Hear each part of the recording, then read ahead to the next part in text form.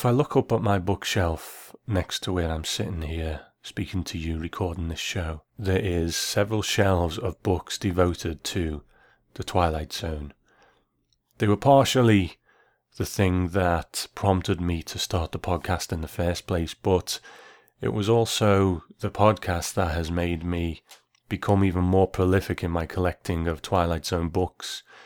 Every now and again I will just punch into eBay or Amazon Twilight Zone book and see what comes up, and sometimes there will be something new, sometimes it will be something that was released a few decades ago that someone's put on eBay, and it's a hole in my collection, so more often than not I will buy that book and add it to the library. Now, one such search a couple of weeks ago on eBay brought up a book called Twilight Zone: Curse of the Stars, Resigned to Death by Wayne Roland Melton. Now, I'll just read out the back cover, the thing that's there to entice you into buying this book. And it says, finally revealed here for the first time in this initial volume of a multi-part book set, the world learns riveting and shocking details that virtually every star from the iconic Twilight Zone TV series has been cursed, both the living and the dead. A former editor on loan to USA Today, investigative journalist, author and publisher, Wayne Roland Melton spent 7 years of exhaustive research to uncover the truth. Why did virtually all Twilight Zone actors suffer miserable fates even well after the classic television series ended its 5-year 156-episode run from 1959 to 1964. Why did many of them become murderers, commit suicide, succumb to inexplicable drug overdoses, die in tragic accidents, and even succumb to inexplicable mental illness? Needless to say, the never-before-told revelations found herein have halted any plans for possible future Twilight Zone movies or TV programs. Virtually all A-list actors refuse to enter such projects. Who could blame them? Why risk suffering fate similar to what many doomed stars have already endured? So that's the back cover, that's the thing to sell you the book, and obviously it needs to grab you, and this will be sensationalized sometimes. People will put things on there that will try and grab your attention, maybe exaggerate things, so I understand that. But let's break this down, It says, why did virtually all Twilight Zone actors suffer miserable fates? Well, we've been together on this podcast now for 60-odd episodes, and we have come across some tragic people. Inga Stevens, unfortunately, died very young. Dick York died destitute. It happens, unfortunately. But is this a Twilight Zone phenomenon? Well, let's break it down. Let's say in its 156 episode run, there is a lead character in each episode, a protagonist, and let's say that there are 2 supporting actors that go along with them.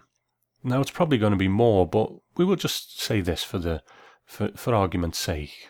So that brings us to 468 actors that were in the Twilight Zone. Like I say, reality, it's going to be more. So, did all of those 468 actors suffer miserable fates?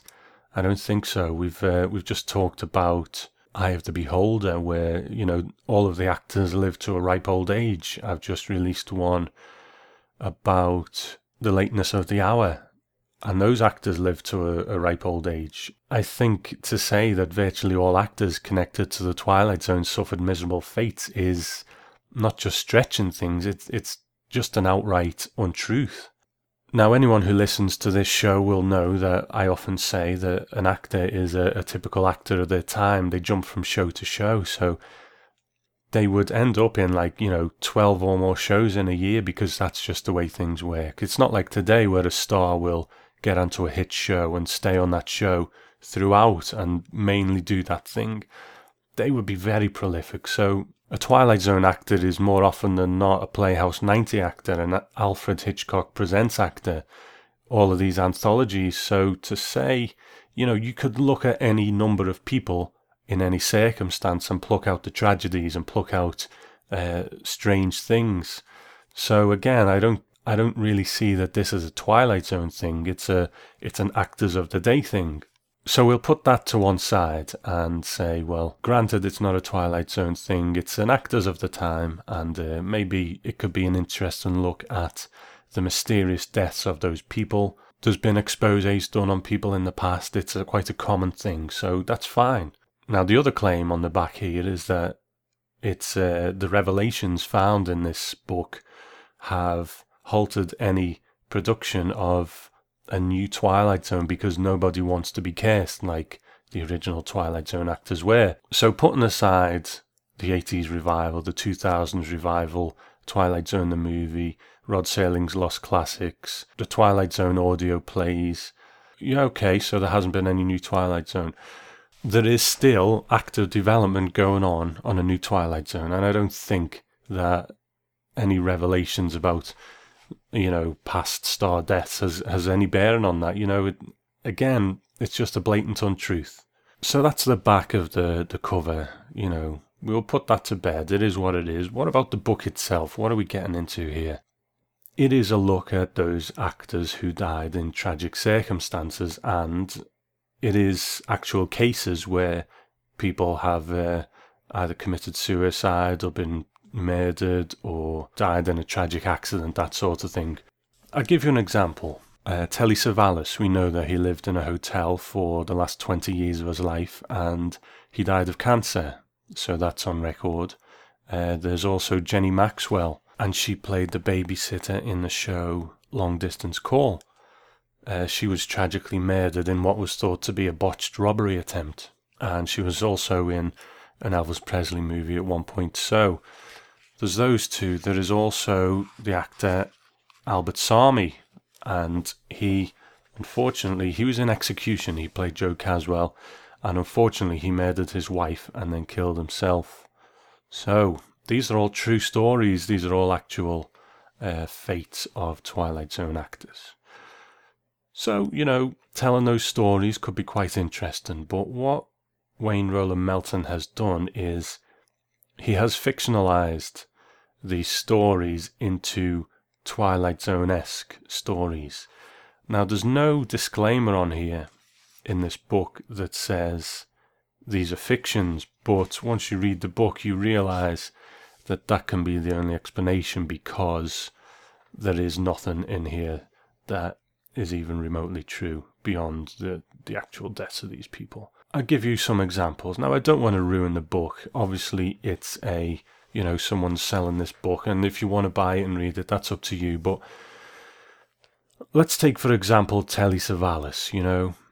This book tells the story of Telly Savalas' death, and through Frank Sinatra, after his death, inheriting a package from Telly Savalas. And in this package is a gift in the shape of the Talkie Tina doll from Telly Savalas episode that he was in with the Talkie Tina doll. So Sinatra gets this gift, this Talkie Tina doll, and then it tells about the story of Telly Savalas, and actually he didn't actually exhibit any symptoms of cancer, but people around him told stories of him sort of wailing in the night, saying things about this damn doll, that sort of thing. So it's sort of insinuating that he didn't die of cancer. He actually died through being terrorized by Talkie Tina. So I've ruined that one for you, and I'm sorry about that. There's also a story about, like I said, Jenny Maxwell, who was in the show Long Distance Call, and she died tragically with her husband. They were both gunned down. There's an account here of the police who attended and so on, and some children who were present, and the dialogue in this story is just absolutely awful. There's a police report here, apparently, where the police have spoken to a child who was present at the shooting. I'll just read out some of this dialogue. One of the kids is supposed to have said, "All of us kids, we all loved and adored Miss Maxwell. We all called her Jenny, just like she was one of us, although we all knew she was actually a certified Hollywood movie star, although not necessarily famous." Okay, because that's how kids talk. We all liked playing word games and telling stories with Jenny because she was so nice and kind to everyone. To us, she was like a child, always one of our favourite playmates. It was as if she could always relate to us. She always had lots of toys and stories to tell. I've known her for about 4 years, since I was just 5 years old, and she's always been the same way. Some people might have thought she was just teasing or fantasizing, perhaps, but she always spoke of her sincere desire to live in another world. Jenny always spoke of her wish that she could die so that she could go up to heaven to be with her good friend Elvis Presley. Did you know that they'd been in a movie together? Okay, I won't read the whole thing because obviously this is someone's book, you can't just read someone's whole book out, but just bits of this dialogue. She tells about Elvis Presley talking to Jenny on this toy phone, and the kid said, yeah, like I say, Jenny would often let each of us kids talk to Elvis on the phone. The singer, I've always liked and admired him. He frequently spoke of the Lord, and the chapel, and the Bible, and the need for righteousness, and his sincere thanks to God for forgiving him his personal drug abuse while here on earth. Right, this is a 9-year-old kid saying this. This always happened. Each of us kids could hear Elvis loud and clear, just like Jenny did. So, we're not so much talking The Twilight Zone here, we're talking National Enquirer. This is, it's actually making me quite angry to read it, to be honest. So even if we accept that this is fictionalized accounts of these people's lives, then that's a valid form of entertainment as well. Speaking of Elvis, the movie Bubba Hotep is about an elderly Elvis who battles a mummy. So what makes it okay to do that and not do this? That's fair enough. That's up for debate. I get the feeling, though, that, Elvis Presley would have probably got a kick out of that one, whereas this book I just feel is in bad taste. It tells the story of Albert Salmi. Now, the author misspells it as Albert Selmy. It's spelled Salmi, but he spells it Selmi. I don't know whether that's a deliberate mistake or not, but basically in 1990, Albert Salmi murdered his wife and then killed himself. Now, Albert Salmi had at least one daughter. I think he might have had more, and she's probably, and I would hope, still alive today, And in this book, Curse of the Stars, it tells a story of Albert Salmi appearing as an apparition to the cop who's called to his address to find, this grisly scene of him and his wife. So this cop is driving there, and he's got this apparition of Albert Salmi speaking to him, or Selmy, as he says. He's driving there on an emergency run, and this apparition's talking to him again in this really awful dialogue. And it says, I'll read a bit of it out. He says, anyway, before we get to my house and we find my wife's dead body there, I want you to know that I'm really not that bad of a guy, although I'm now at this very moment in the process of murdering her. Anyway, among those 3 episodes, my favourite was called Execution. That's the one where I'm a murderer back in the Old West in 1880, and they being the other characters in the episode, they hang me for being a murderer. At the very moment that I fall towards my death, I awaken in the year 1959, because some idiot scientist in the middle of the 20th century invented a blasted time machine. And so, I'm still a bad man, evil to the core. Hey, I'm actually not a bad man, but I was a good actor, so real, in fact, that in the viewers' minds I actually seemed to become the characters that I portrayed. Anyway, my character, his name is Joe Caswell. He gets into an argument with the professor scientist, who gets angry upon finding that I, actually Joe Caswell, had killed 20 men back in 1880. Naturally, because doing so is my nature, I knock the professor unconscious using a desk lamp. Momentarily, I rush out into the big 1950s city, clogged with cars and people everywhere, enough to drive me bonkers. A guy used to the wide open Wild West, the free and untamed open spaces, with trees and whatnot. It's some of the worst dialogue I've ever read, and that's the truth. I think it's actually a self-published book. You know, you can go to that site where Amazon will print your book for you. It's obvious, quite obvious that, I don't think much of this book at all. Even if you accept that it's a fiction and you're supposed to be entertained by these stories, the dialogue is just so bad. The twists and the turns are just ridiculous. They're not Twilight Zone-esque. They're, like I said, they're National Enquirer-esque, just really bad stories. I can't really say more than that. How there's 3 volumes of this stuff, I will never know. I guess it must be selling to somebody, but I really can't recommend it. I really can't. You know, not only is it badly done, it just seems to be in such poor taste. And like I said, you know, what makes it okay to do Bubba Hotep or, you know, Abraham Lincoln Vampire Hunter? I don't know. I don't know where that line is. You know, these people, Albert Sami, it was only 1990, and that's only 20 odd years ago.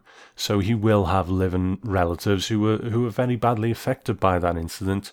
And then to, you know, tell that story, fair enough, but to put this ridiculous twist on it, it just beggars belief to me. I really can't recommend it at all. So now I did try and get in touch with Wayne Roland Melton via Facebook to come on the show and talk about it. I wanted to speak to him about it first and let him have his say and not just pan the book out of hand, but I never got a response. So here it is. Here's the review. I don't think it would have made any difference whether I'd spoken to him or not, but I certainly wanted to give him his chance to have his say.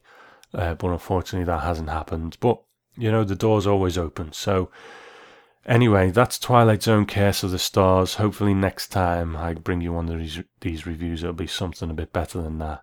And I will speak to you next time.